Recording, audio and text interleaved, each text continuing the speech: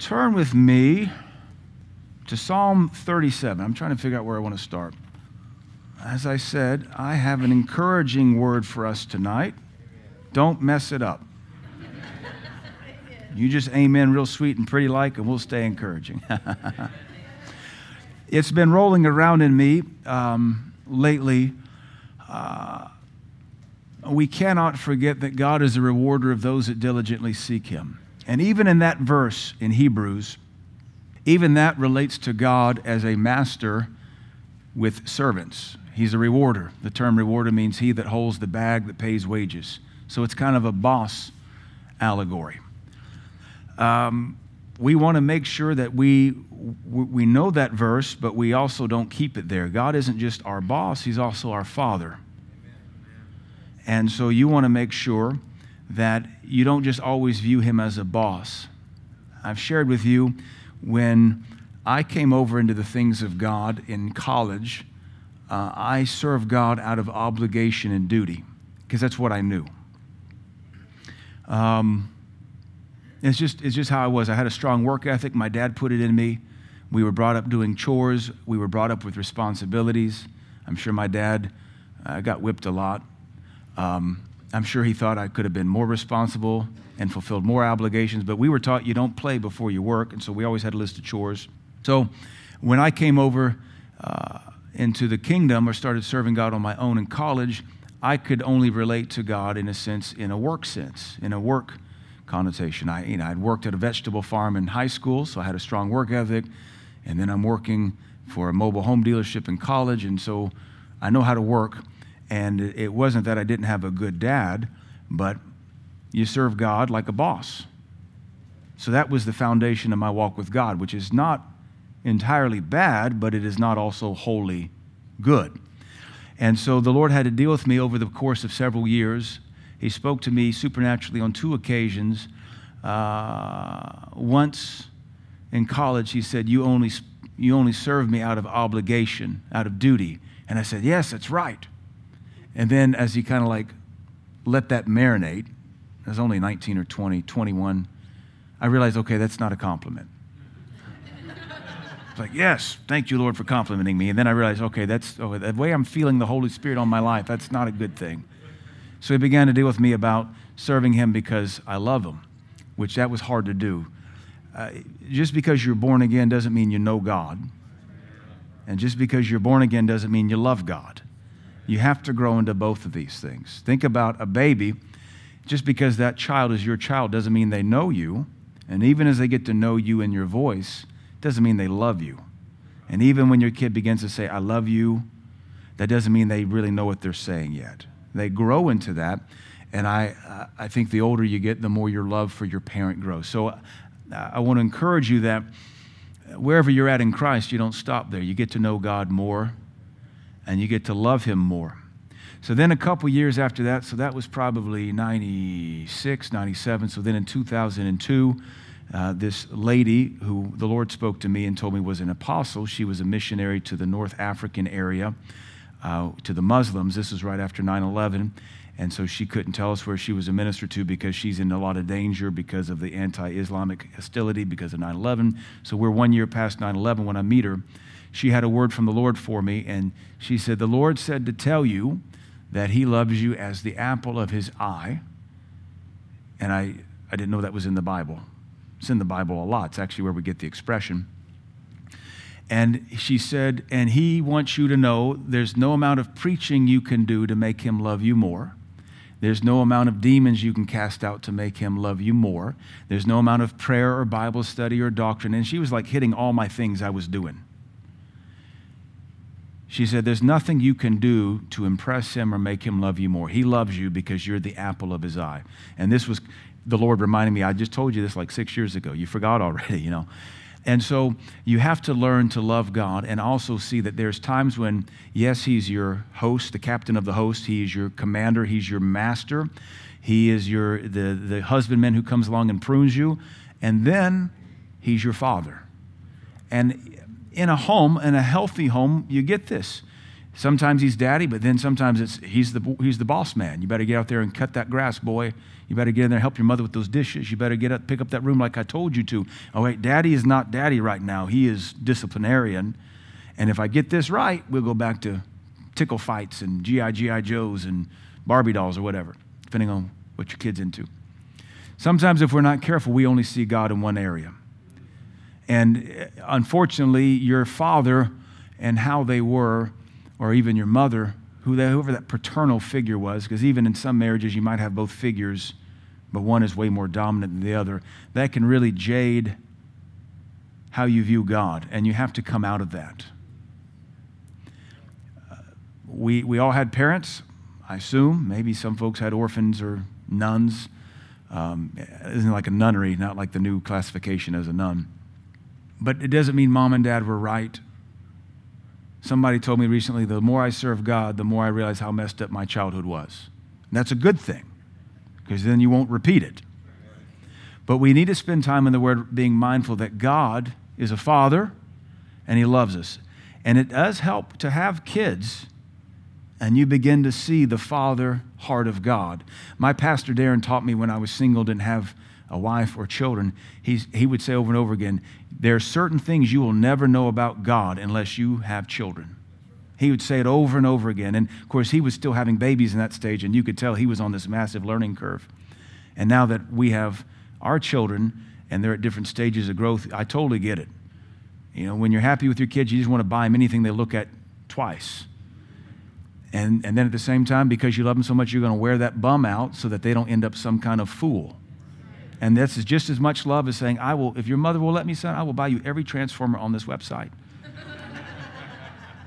We just had pastor appreciation. I'll buy the whole website. And you get it. I think every person should believe God for a mate and have children. I think if God would bless you with a mate and you can't have children, you should adopt. I think it's selfish to not want to raise children in the kingdom. They're a blessing. Outside of Christ, they're the only inheritance the Bible promises. Children are an inheritance, a legacy. And there are those who won't have kids and they'll die alone. And so that's unfortunate. Psalm 37, verse 4. Verse 3. Trust in the Lord and do good. And good is whatever the Bible defines it to be, not social media or the current political movement. Trust in the Lord and do good, so shalt thou dwell in the land, and verily thou shalt be fed. So that's talking about being blessed in your agricultural endeavors. Verse 4, delight yourself also in the Lord, and He shall give thee the desires of thine heart. So my message tonight, I don't know what to call it, but the heart of it is the desires of your life, the desires of your heart. This is a very positive promise right here. Not every promise in the Bible is positive. This one is very positive because it says, if you'll delight in the Lord, which means you please Him and you're pleased to serve Him, then He'll give you the things your heart desires. Now, the understood rule is it's not sinful. You delight in the Lord, He's not going to give you vengeance. Vengeance is His, it's not yours. You delight yourself in the Lord, you're not going to want to upgrade your wife for model 2.0 when you're 45 years old. That's weird and perverse. If you delight yourself in the Lord, then your things, your motives, your desires will probably have been submitted to God all along anyway.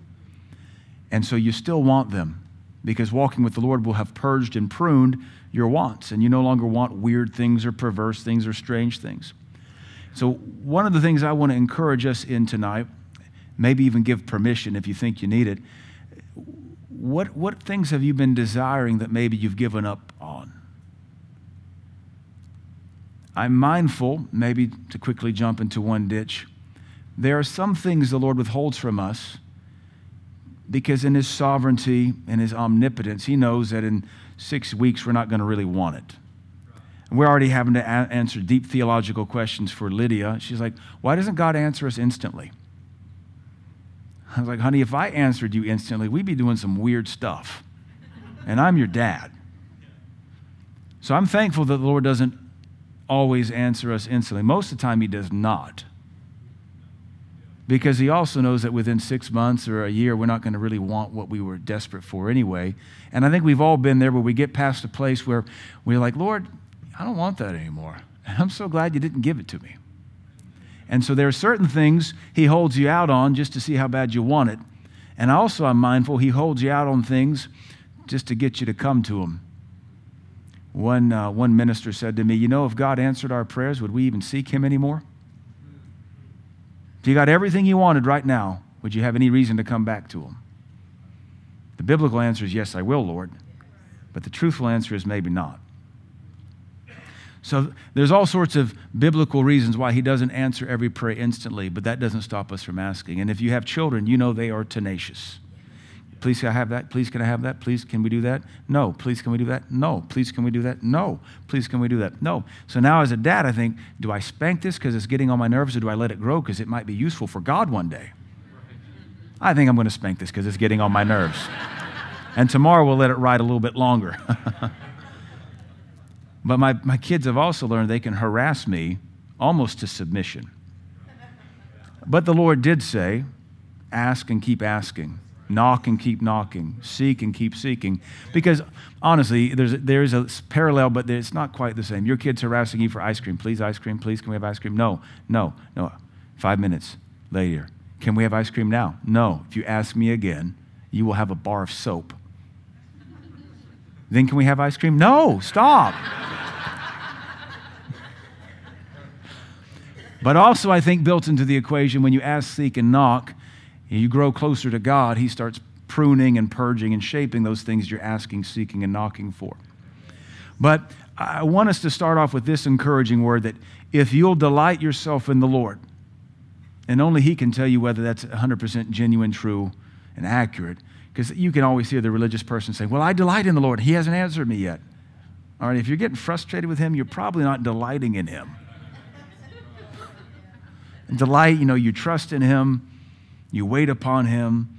Even if Pastor Vaughn would say, even if he never answers another prayer, will you still serve him? That's delighting in the Lord. Even if he never answers you or speaks to you again, would you still serve him and say, Lord, for all that you've ever done, that's enough. I'll serve you to the day I die, and I'll go 25 years without hearing from you like Abraham did, and I'll still serve you. Well, then I think we can invoke this promise. He'll give you the desires of your heart. So that's a positive verse, and it is assumed they're not sinful desires. But to balance it, let's jump to Proverbs 13. Proverbs 13, verse 12. It says, hope deferred makes the heart sick, or expectation. Remember, when we look at hope in the Bible, it's nothing like American hope. In fact, the Hebrew word for hope is nearly synonymous with faith. And the Greek word for hope basically is expectation, which is also a very close parallel to faith. So we don't read it like the uncertain good. I hope we win the lotto. I hope they're there tonight. That's an uncertain good. It's good, but you're not sure if it's going to happen. I hope we don't lose. I sure hope they don't show up.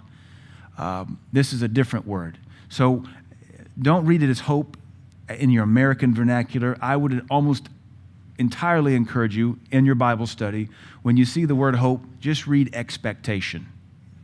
Expectation deferred, expectation postponed makes the heart sick. It makes you weak, and it grieves you. But when the desire comes, New Living Translation says when the dream comes, and you guys know I'm not a big fan of that word, but maybe tonight we'll give some permission and we'll talk about the dream. One of my next books will be Jesus, the Dream Killer. I've already got a couple pages written, and we're working on the art. It's probably going to be 2 or 3 years out. But if we want to use that term loosely tonight, just to kind of give us some breathe room, when the dream comes, it's a tree of life. I like it because the King James says not if, but when. So it's a certain thing. Expectation deferred or postponed makes the heart sick. So that's the thing you desire. That goes back to Psalms. If you delight in the Lord, he'll give you the desires of your heart. But can you endure if it's postponed? I think every one of us, if we're walking with God, there's something we're believing Him for because we've been taught faith. Whether we're believing God for the salvation of a loved one, we're believing God for direction, we're believing God for promotion, we're believing God for healing, we're believing God for a mate, we're believing God for that next child or our first child, or maybe for a child to come home to Christ. We're still believing, and it isn't answered yet, so it's postponed. But we're still expecting it because God promised to give us the desires of our heart, and our desires are based on His Word. So faith really does test and see, will you maintain your joy and trust even though it hasn't come to pass yet? And that's where we go back to our Father and say, Lord, you said. Lord, you said. Father, your word says the prodigal can return. Father, you said you'd heal all my sickness and disease. Father, you said you'd supply my needs. Father, you said you'd give me wisdom. Just like all of our kids say, Daddy, you said, Daddy, you said, Daddy, you said, Daddy, you said. And sometimes your kids will help you learn not to overcommit or make too many rash promises. And I would encourage you, for us parents who are still at home, have our kids at home parenting, maybe we should start paying those rash vows to our children to show them what it means to keep your word and also to teach ourselves not to overcommit. Because we want our kids to trust our God. We want our kids to think God is a little bit like us, or that maybe we're more like God, so that as they grow up on their own, they don't have a weird sense of what a father is. Yeah, I know my God. He's like my dad. Well, really, my dad was like God. My dad kept his word. He made a promise. I took it to him and reminded him, and he brought it to pass. And that's what God said he would do. Years ago when I worked, I worked for a very wealthy businessman, and he collected muscle cars. And I worked out at his farm. And his oldest son, his name was Joshua. Joshua if he was in trouble, Josh if he was a good kid. So the boss man was out there and doing a bunch of bulldozer work. And I happened to be Josh was hanging out with me. I was doing work, and his dad was out there, bulldozers working. And to rent a bulldozer is expensive. To pay an operator $30, $40 an hour, this is 30 years ago. But this man was wealthy. And Josh says, Dad, yes, son, you told me you'd build me a go-kart track. And this pagan dad said, I sure did, didn't I, son? Yeah, Dad, you said when you had the dozer out here, you'd build me a go-kart track. Yeah, I did. So he whistles at the dozer operator. Hey, we need to get a go-kart track built right here. Take care of that. Yes, sir. So he just left it there, and they built a go-kart track. And it was banked, and it was bowled, so they put irrigation in it so it wouldn't be a pond. And just because the boy reminded his rich dad, Dad, you said, the dad said, you're right. My boy needs a go-kart track. Make it work. And I'm in college, and I went, that's how God is. If he promised it from his Bible, I mean, these guys were pagans. I led the son to Christ later. He's my first convert. This pagan dad, he was a good man, but he wasn't saved. If he would hold his promise to his word, having all resources and money was an issue, what is it to him to make this man work another 10 hours? Nothing. If he would fulfill a promise for his kid, wouldn't our Father do the same thing? Now, maybe your daddy wasn't that way. And that's why you say, Lord, I've been given a new father. Thank you for the dad that sired me. Maybe he was there, maybe he wasn't. But I'm not going to relate to you like he related to me, because that would be unjust towards you, God. So, Father, teach me what a real dad is so I can be one to my own kid. And may my kid not get the scumbag I had. Because some of you, you're sitting there going, it's hard for you to hear that because you didn't have it. Well, don't relive it and don't give it to your kid as an inheritance. Be the dad you never had. But that only comes by getting to know your God. And it might be good for some of you, I don't know, to get around some of these families that the moms and dads are in unity and dad is still there. And dad is serving God and leading his wife and being a father to his children, just so you can know what real looks like. Just so you can see what normal looks like. Because we're trying to get every generation better than the previous one. So he says, when the desire comes, or when the dream, that thing you wanted, when it comes, it is a tree of life. A tree of life, it doesn't just bear fruit once, it bears fruit every year. It's a tree of life. It just keeps producing and producing and producing and producing. And that's when the Lord, He's honored and glorified because He gave it to you. And every time you sit in that car you needed, you say, Lord, thank you. It's a tree of life. You sit in that house only He could bring you into. He gives you that baby. And now that's the third one or the fourth one or the second one or the first one. You say, Lord, thank you for this baby.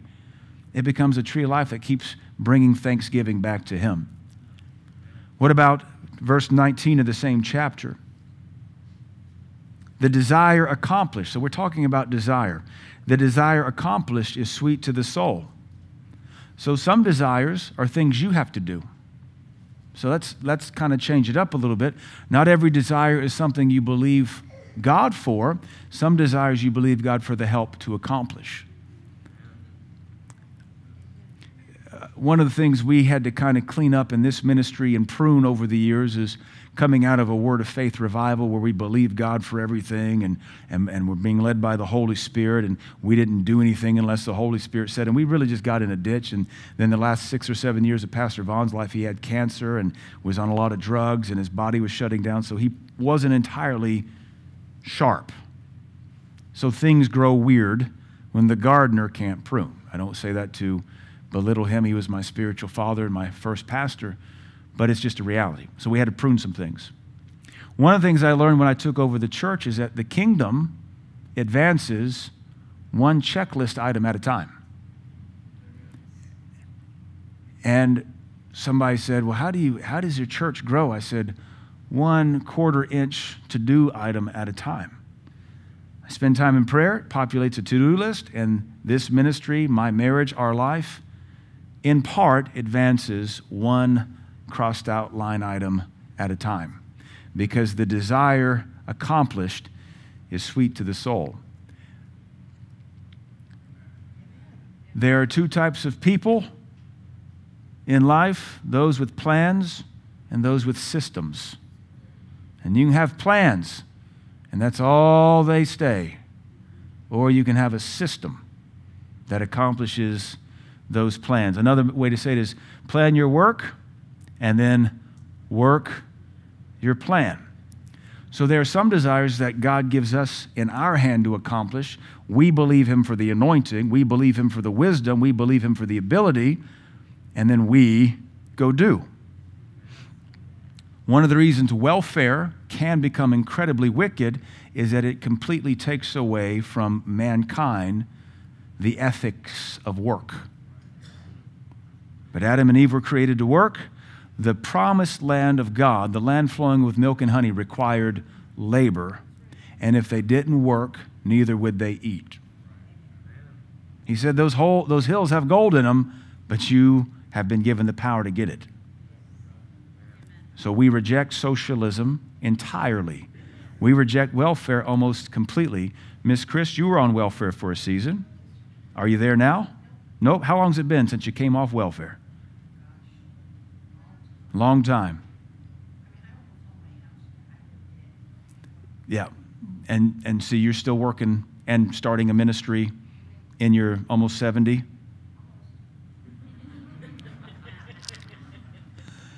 Yeah.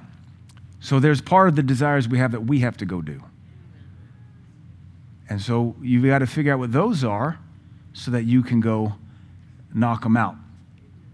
Let's look at Matthew 20. Because this might be a clarion call. And maybe if I were to flip it up and be very Pastor Chris, because I don't feel very Pastor Chris right now. This feels too encouraging. I feel like I'm hugging too much, and that feels real weird. We'll come back and maybe give a little bit of a word of warning or exhortation. Matthew 20, this might be an encouraging word, and then I'll ask us a few questions. Matthew 20, let's begin in verse 30. Behold, 2 blind men sitting by the wayside. I like King James says, behold, it's like, look, there's 2 blind guys. It's, behold. Look at those 2 blind guys sitting by the wayside. How do you know they're blind? It's pretty easy to tell. You can tell what's wrong with people. I got tickled a couple years ago. We were driving down the interstate, and there was some inmates picking up trash. Lydia must have been about 4. And And she saw him and she said, jail people. That's just that little giggle. Jail people. How can you tell, sweetie? Look like jail people. Stripes, vests, picking up trash, which is what jail people should do. Probably their beer bottles from that last DUI. I'm not the type of person that thinks you should coddle convicted criminals. Amen. And neither would a politician if they were the subject and victim of crime. Most of our politicians are verifiable morons who have no contact with reality and somehow come out of office 10 times wealthier than they went in. Both Republicans and Democrats. So behold, two blind men sitting by the wayside. When they heard, they couldn't see, so they heard that Jesus passed by, cried out, saying, have mercy on us, O Lord, thou Son of David. Now, what are the odds? Jesus could have taken any road. Maybe they're sitting here because this is the crossroads to Panhandle, because that's what they're doing. They're holding out alms. That is alms deeds, alms giving. You give to the poor. These are genuinely poor people. If you want to know who to give welfare to, it's someone who's blind who can't work. If you got 2 arms, 2 legs, 2 eyes, get a job. Amen. They heard that Jesus happened to be walking by. So they've heard stories. And so here he is, they're blind. So you got to put yourself in their shoes, in their seat. This is him. He's by. This is the guy that heals eyes and fixes bodies. Never thought he'd pass our way, but here he is. What a day. So they began to cry out, have mercy on us, O Lord, thou Son of David. And the multitude rebuked them because they should hold their peace. But they cried the more, saying, have mercy on us, O Lord, thou Son of David. And Jesus stood still and called them. So they got to kind of come to where the Lord is. He doesn't go to them. Now, doesn't that feel like that's ableist? Is that a new term we just made up? These are blind people. Well, they got there some way or another, so come to me now.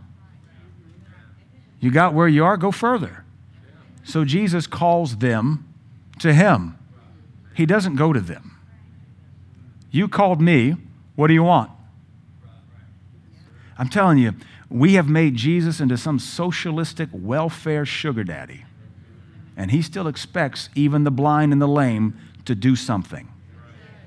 So he calls them to him. And Jesus stood still.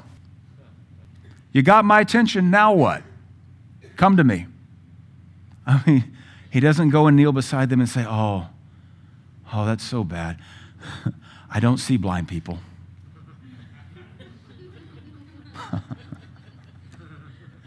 Man, our society is verifiable, insane.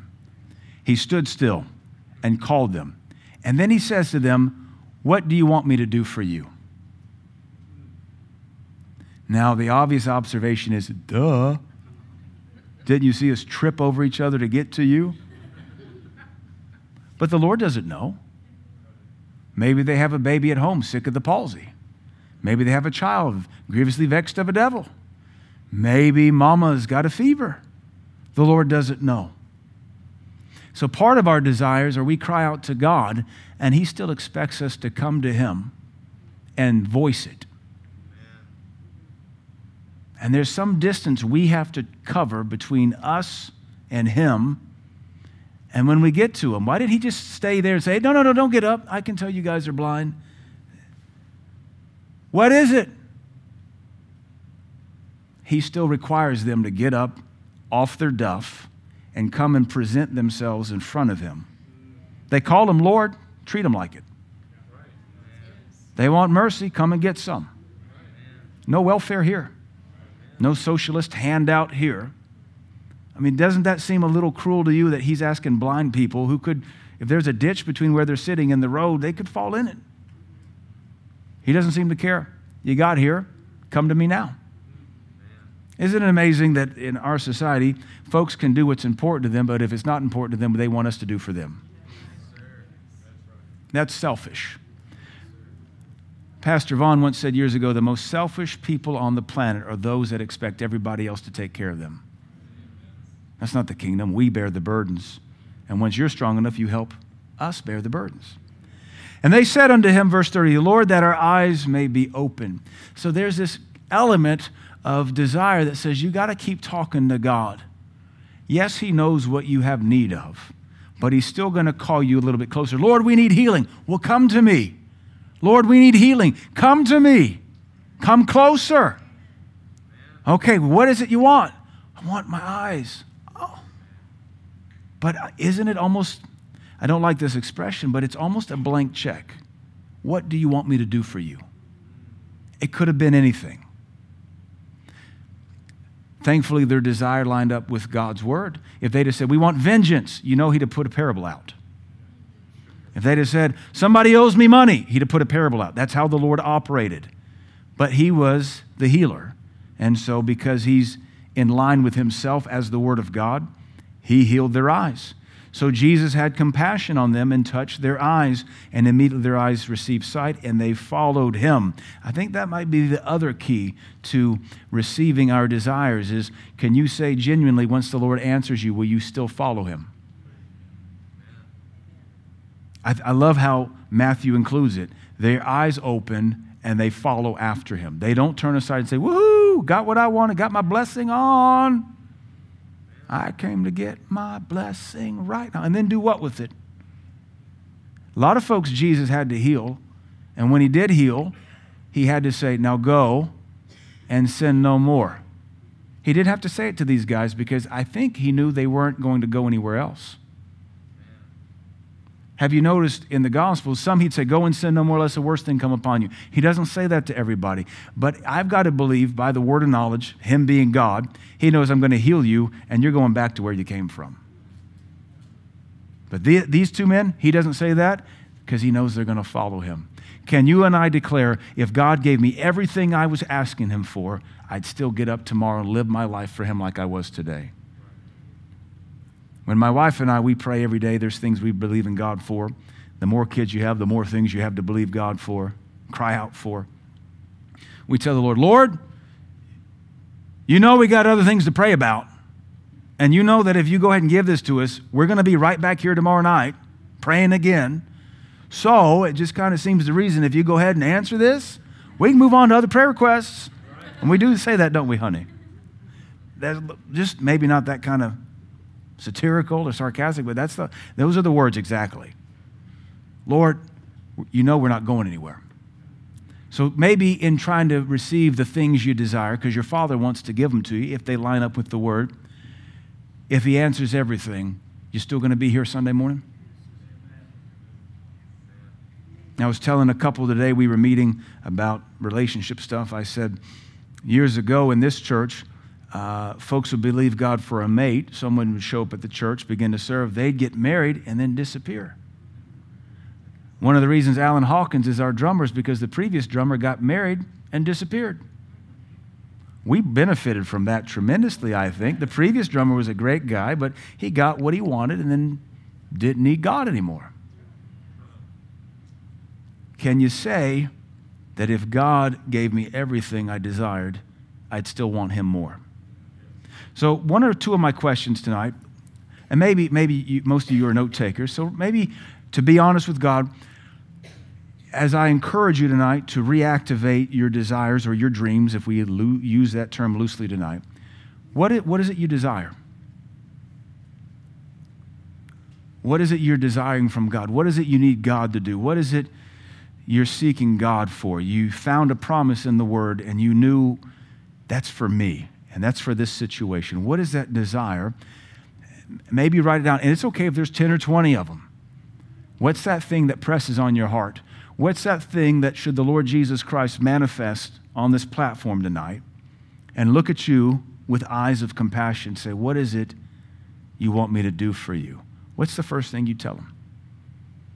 And because that's the compulsion of your heart. That's the thing that burns in your heart the most. And he knows what it is, but do you still talk to him about it? Do you still say, Lord, show me, is this wrong, Lord? I've got 5 verses for it. I got 25 verses for it. Lord, this is the thing that's heavy on my heart. And at the same time, be willing to let him speak to you about whatever that thing is. Maybe there's something he wants to speak to you about. Maybe there's another way he wants to get it to you. Maybe there's something you don't see. Sometimes we get frustrated. Lord, some of you, your heart is, Lord, why am I still single? Well, when the desire finally comes, you'll understand why you were still single. And you'll say, thank God I was still single. But right now, in an emotion of loneliness or fear, you don't understand.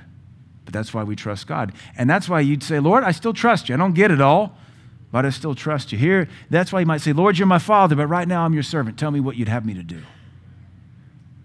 And he might say, stop, son. Stop, daughter. I don't want you to be my servant right now. I want you to be my child. What are your desires? And I would encourage you to write them down. I want my baby healed.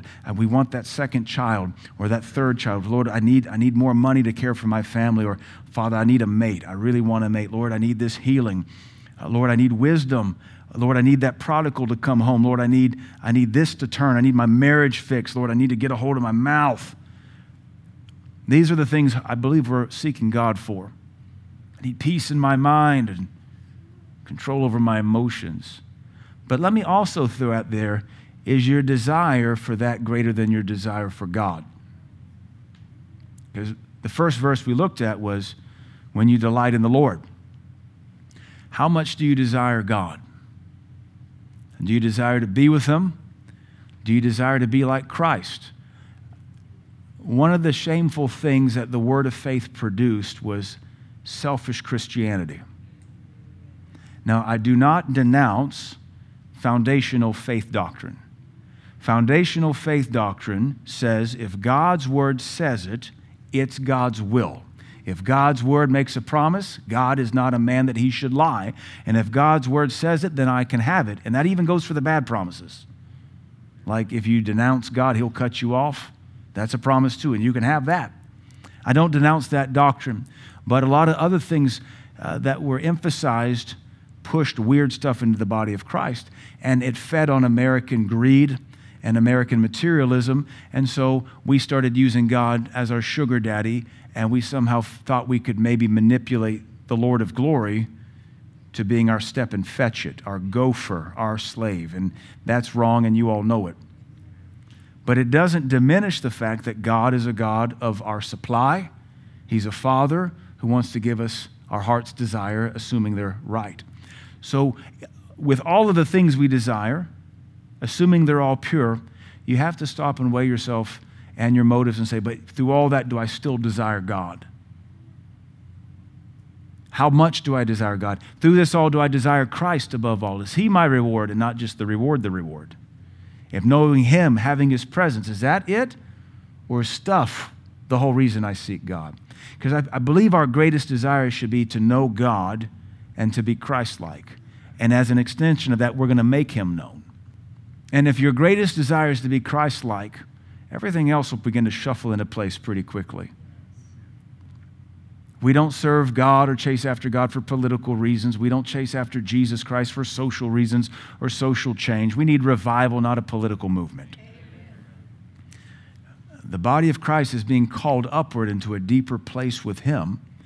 And it all comes back to our motives. He wants to bless us. He wants to answer our cry.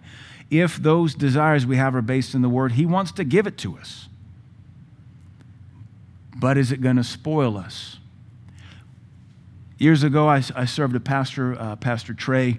I was his youth pastor for 2 years, and he was starting to have kids in those days. I was in my late 20s. He was in his mid-30s. And so his son probably is married now. But I got to be around him in his home, which was such a blessing for me as a young man. I got to watch him parent. And Pastor Trey was an engineer, so he was really analytical, and he was really good with numbers. Actually, he was a tech grad, too. He was an industrial engineer grad. So he was, I don't want to say he was tight with money, but as an engineer, everything was meticulous. And I learned a lot of good things from him in that regard. But I watched that kid spoil his son. I'm like, just buy that kid everything. And I said, Pastor Trey, are you worried you're going to spoil him? He said, nope. I said, why? He said, because as soon as I come home, he throws it all down and runs towards me and says, Daddy. And as long as he'll throw it down and run towards me and say, Daddy, I'll buy him anything else he wants because he's not spoiled yet. And that stuck with me because it wasn't a matter of junk and answered wants don't spoil people. A heart is what spoils a person. David had the world and wanted Jesus, the Lord. He didn't know him as Jesus yet. And that's what made him a man after God's own heart. And so the second your kid becomes a brat, you got to dry up the goods. You have to, especially in our generation, we have to make sure we don't spoil our children. We have to teach them how blessed we are. A lot of you old timers, I can count myself in the old crew, we came out of religion, we came out of poverty. I didn't come out of poverty, but came out of religious stuff. We came into the move of the Holy Ghost, and our kids will never know what we fought for. We're handing it to them on a silver platter. And we have to make sure they learn the price we paid financially, if we came up out of poverty, materially, spiritually. We have to make sure they understand how blessed they are. And I tell my older kids, sweetie, you have no idea how blessed you are. And now my oldest says, you're right, Daddy, I don't. So I drive them through the poor parts of town to say, this is what poverty looks like. Why are they poor, Daddy? Well, for a lot of different reasons, sweetie. And then I teach my kids, why are we blessed? Well, because we serve God. So what happens if we ever stop serving God, sweetie? We lose blessings. Absolutely. So are we going to stop serving God? No. And not just because we're blessed. We don't quit serving God because we don't quit serving God. He's the reason we have everything.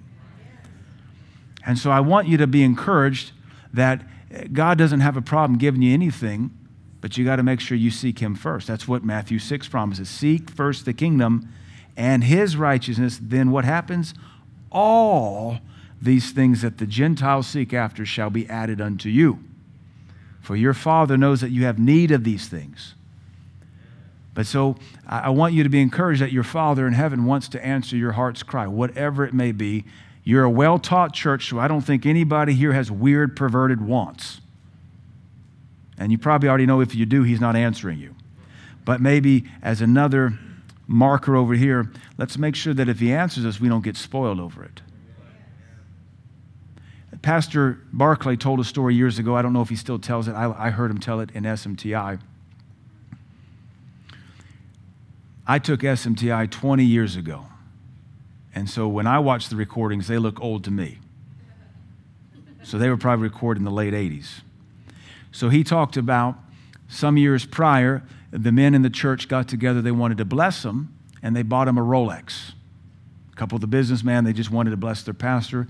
I don't remember what model it was, maybe the executive or the presidential. I'm not a Rolex guy.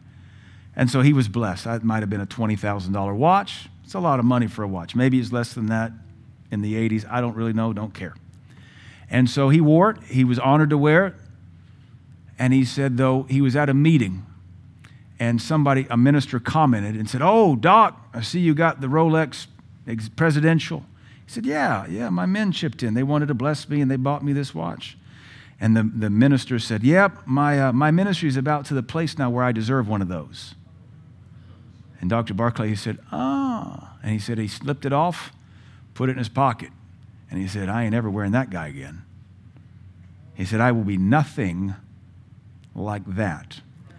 So he said, I purposed that when I got home, I'd talk to those men and say, is this my watch? Yes, sir. Can I do anything I want to with it? Yes, sir. He said, I'm selling it and putting the money in the ministry because I'm going to be nothing like that guy. Spoiled brat. Why will let a watch send you to hell with that kind of attitude? All right. So before I kind of give you this exhortation and maybe a hint of warning, you've got your desires written down. Hopefully, you talk to the Lord about them every day anyway, so you know them pretty well. So we've talked about don't be a brat about it. We've talked about don't get discouraged. We've talked about making sure you desire God more than anything and to be Christ-like. But coming back to this hope deferred, it's real easy to give up. And sometimes it's easier to say, well, I didn't want that anyway. And when we do that, we go from conquering faith to simply coping. And our pastor in Indy, Pastor Tim, he would always harp and preach, and I loved it. He said, we've not been called to cope, we've been called to conquer. And anytime you give up on your expectation and your faith, you have determined to cope. I'll just cope with the prodigal. I'll just cope with the illness. I'll just cope with the poverty. I'll just cope being an ignoramus rather than receiving wisdom. I'll just cope with a horrible marriage. I'll just cope with this horrible. No, you don't get to cope, but we'll do it because it's easier, and we'll make the excuse, well, I didn't really want it anyway. Yeah, you do. Don't lie. That's a coping mechanism to save face and to act like it doesn't hurt because it just, pride. So you're better off, remember, blind Bartimaeus, come here.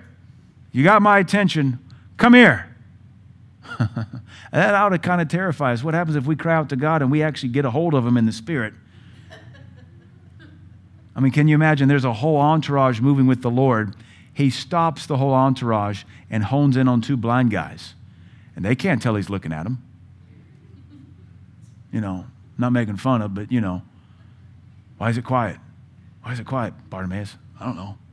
Let's try it again. Jesus, I heard you. All right, come here. Then everybody's got to get out of the way because there's a law that says you don't trip blind people. Might have been just for that moment. Leviticus chapter 19, you don't trip blind people. Get out of the way. We're going to go to hell instead of see a miracle. If he says, what do you want tonight? You better be able to dust off that lame thing you've been coping with and say, this is what I want, Lord. Forgive me for giving up on it. Forgive me for giving up on that thing that you've wanted to give me.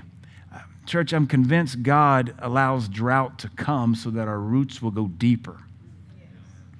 And there are seasons where he doesn't answer us just to see, will you serve me in good time or a bad time as well? Are you a fair weather servant or will you believe me, trust me, even though nobody around you likes me? Like I've told you, it's easy to serve God in revival, which is why we don't live in them. And we don't chase revival. We chase God. I remember years ago when the revival in Brownsville was happening, and I wasn't against it. I wanted to go to it. Most of my friends went. I remember Pastor Vaughn saying, that's great. We're not chasing God. We have him here. And I said, I was a Baptist boy, just newly Spirit-filled. I thought, I don't know, that just feels really cool.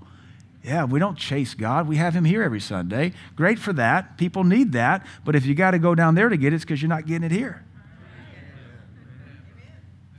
Amen. So let's go to Ecclesiastes. We're going to throw this one up on the Jumbotron because I want to encourage you, do not give up on your desire. And if I were to give you a warning about it, it will be that you only have so much time in life. So I'm going to read this out of the New Living Translation. Let's go Ecclesiastes chapter 12, verse 1. Don't let the excitement of youth cause you to forget your Creator. That might be a good place to start. Because what Ecclesiastes is about to go on to say is don't forget your God. Remember him, remember him, remember him. Honor him in your youth before you grow old and say, life is not pleasant anymore. Stop there. Young people, you got to learn to serve God now because if you'll learn to serve God now, he'll be all you know and you'll have a much healthier old age and you'll live longer and have a better life and a better marriage and better kids and you'll actually glorify him. If you hadn't noticed, the woke crowd is not happy. They're mad at us, but they're not happy just in life. The whole liberal, progressive social agenda, social justice crowd, they're not a happy soul among them. They're not even happy with each other. They don't even trust each other. They're trying to bring about some kind of good apart from God. We don't forget God. And all that we do, Jesus Christ comes first. Verse 2, remember him before the light of the sun, moon, and stars is dim to your old eyes, and rain clouds continually darken your sky. That's kind of a poetic, miserable way to look at it. The rain clouds continually darken your sky. I guess it means your eyes are dim and you don't see good. Keep remembering your God because you only get so much time. Verse 3, remember him before your legs, the guards of your house start to tremble. And before your shoulders, the strong men stoop. Remember him before your teeth, your few remaining servants stop grinding. This is horrible poetry. And before your eyes, the women looking through the windows see dimly. He's equating your body to a temple. We believe God for long life and health and strength, but at some point your body just has to take the dirt nap and lay down, and you be gathered to your fathers. Verse 4, remember him before the door to life's opportunities is closed. Now that's worth pausing on. You only have so many opportunities and so much life to get it done in. I was telling somebody today, maybe this week, I don't know, it all runs together. You only have, society is not equal, never will be. Not in heaven, not in the millennial reign. So let's just get that through our little woke skull. There's no such thing as equity. Not in the eyes of God, never has been, never will be. So you can march for it, but you ain't going to get it because it's spiritually impossible. We're all worth the same, but we're not all the same. So apart from your culture, your society, you have folks that are mentally handicapped and mentally challenged. And I don't know what the PC term is because I don't stay on that website. But you know what I'm saying. Low IQ, low performers. And that's one segment you disregard in this case study. And then you have the high performers, your savants and your Mensa leaders, whatever. The rest of us are pretty much in between here, right? Functioning members of society. I think anybody can go to college and get a degree if they want to. Everybody else being genuinely equal, we don't all accomplish the same things in life because we don't all live life the same. Not even in this church. We have to remember God before the door to life's opportunities is closed, because there comes a point when you no longer have the energy to fight. There comes a time when you no longer have the mental acuity to create. There comes a time when you just don't care anymore. Neurology, neuroscience proves it out that men, as they age, their brains continue to change shape. They're not as aggressive as they used to be. They become grandfatherly. They're just like, unless there's some old crotchety redneck on a hill with a Confederate flag and a shotgun, just asking somebody to take the wrong turn. Just wanting to do the stand their ground rule. That guy's half demonized and liquored up. Probably in Jackson County. Remember him. We don't all accomplish the same thing because we don't all live equally. So most of inequity is self-inflicted. If you sleep 10 hours a day, you're never going to keep up with me because I sleep 5 hours. I get caught up maybe on Saturdays or Sundays, but most of my sleep is I go to bed 12:30, 1 o'clock. Workout days, I'm up at 5 o'clock. Non-workout days, I might be up at 6:30 or 7, still go to bed 12:30, 1 o'clock. I might sleep in a little bit on Sundays, but I don't have to be up before 7 anyway. But I still go to bed 12:30, 1 o'clock. So never mind, I sleep about 6 hours a night. If you sleep 10 or 12 hours a day, you'll never catch up with me because you sleep twice as much as I do. So you can't call that a social inequity. It's a lazy inequity, and it's your fault, not mine. I was taught a work ethic, but you can be taught one on your first job at Chick-fil-A. These verses in Ecclesiastes are telling us there's only so much time, there's only so much time, there's only so much time. We don't have time to give up on our desires. All right, let's keep reading. Remember him before the door to life's opportunities is closed and the sound of work fades. Now you rise at the first chirping of the birds, but then all their sounds will grow faint. You're just deaf. You used to get up when the birds were chirping, and now, what's that? This is kind of a depressing passage in Ecclesiastes. Verse 5, remember him before you become fearful of falling, Amy. And she has a Life Alert bracelet. Marlon bought her 15 years ago when she turned 70. Somebody on the stream, Amy said, text me, why do you always pick on that Amy lady?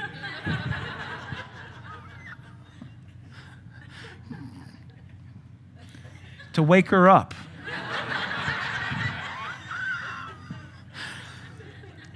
Remember God before you become fearful of falling and worry about danger in the streets, before your hair turns white like an almond tree in blossom and you drag along without energy like a dying grasshopper.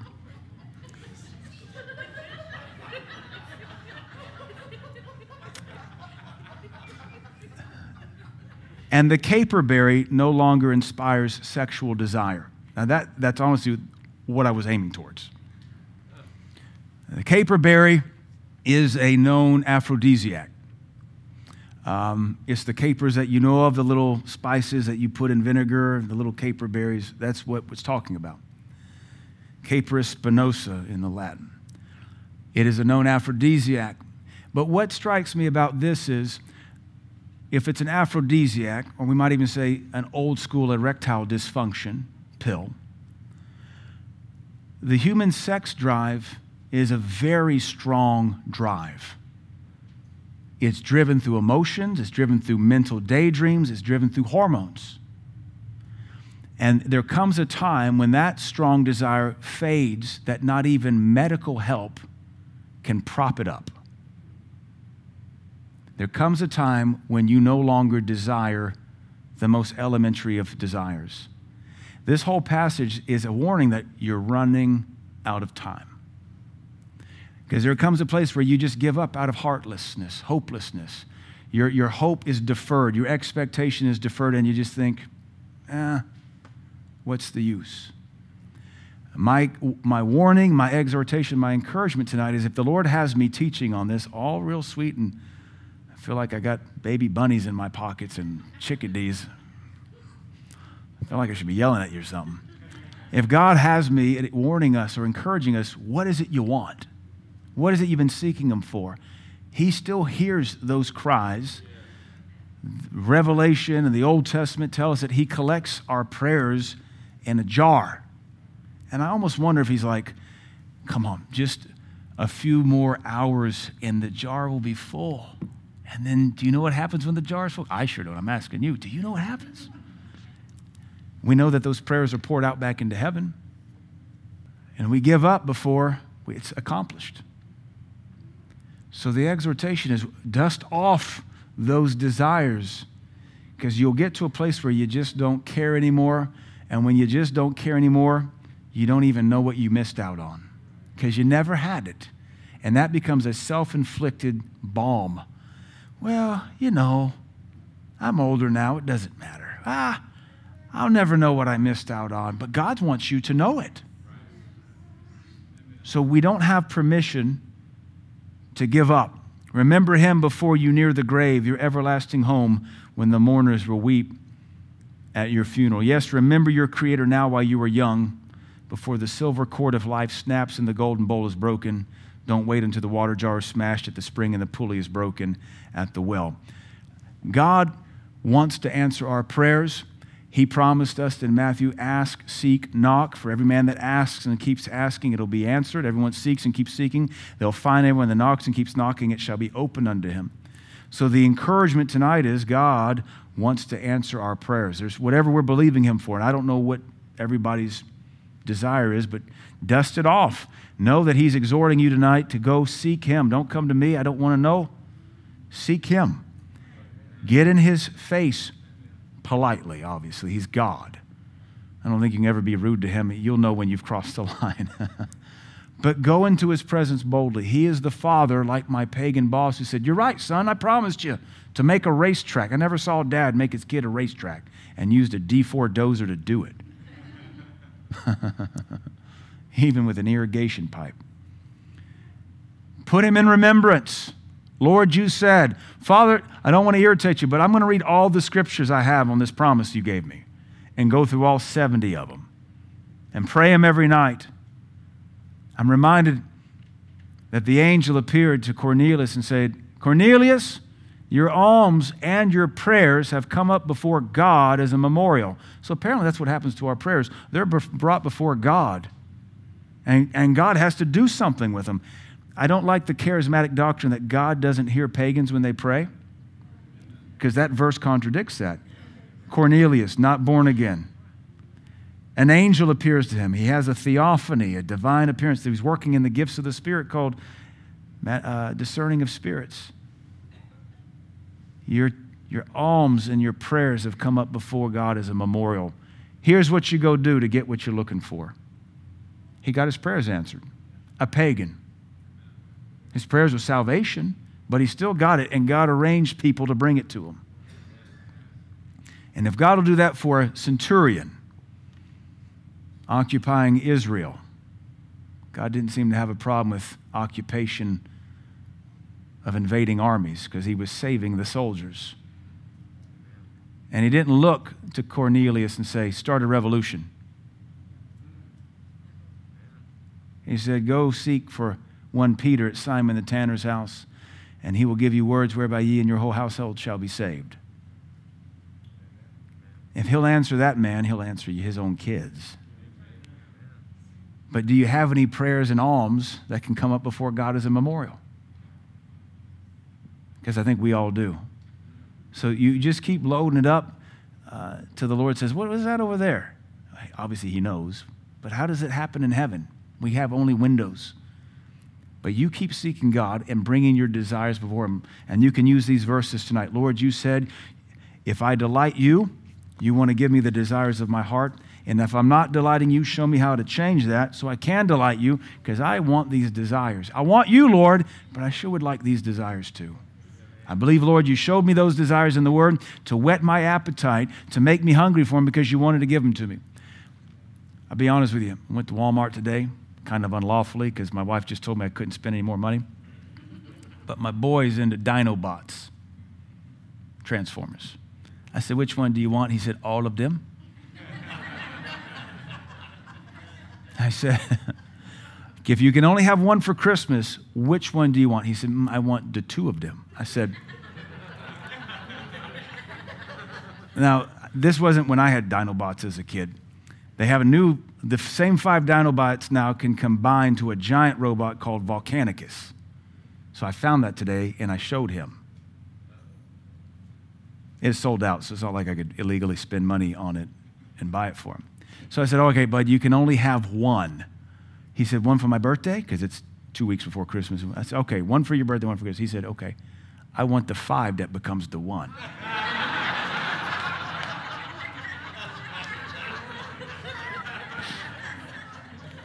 That alone makes me want to go find it, even if it's $1,000 online and buy it, because that's brilliant. That's a smart kid. You want to reward that kind of smarts. So he doesn't go into politics and waste that knowledge. So I went to Walmart to see if I could find anything, but I saw he likes trucks, and I found a new Transformer truck, and I purposely sent a picture to whet his appetite so he would want something so I could buy it for him. Chad, you do it. You're like, my boy would like this, but he doesn't even know it exists yet. So let me show it to him, just so he'll see it, and then he'll say, Lord, I can have that? And the Lord will say, yes, you can, and I want to give it to you. That's what our God does to us, because he's our Father. If you've ever been a good dad or a good mom, you know it's easy to spend a lot of money on your kids. And as long as they come running to you, Daddy, come play with me, you'll buy whatever he wants. Mommy, come play dolls with me. You'll buy whatever she wants for those baby dolls. And then you'll do things for them they don't even know they need, and they'll never even be able to tell you thank you, but you did it anyway because you love them so much. That's the God we serve. So keep pressing into his presence, because I believe he wants to give us these things that we've been seeking him for. Amen? Amen.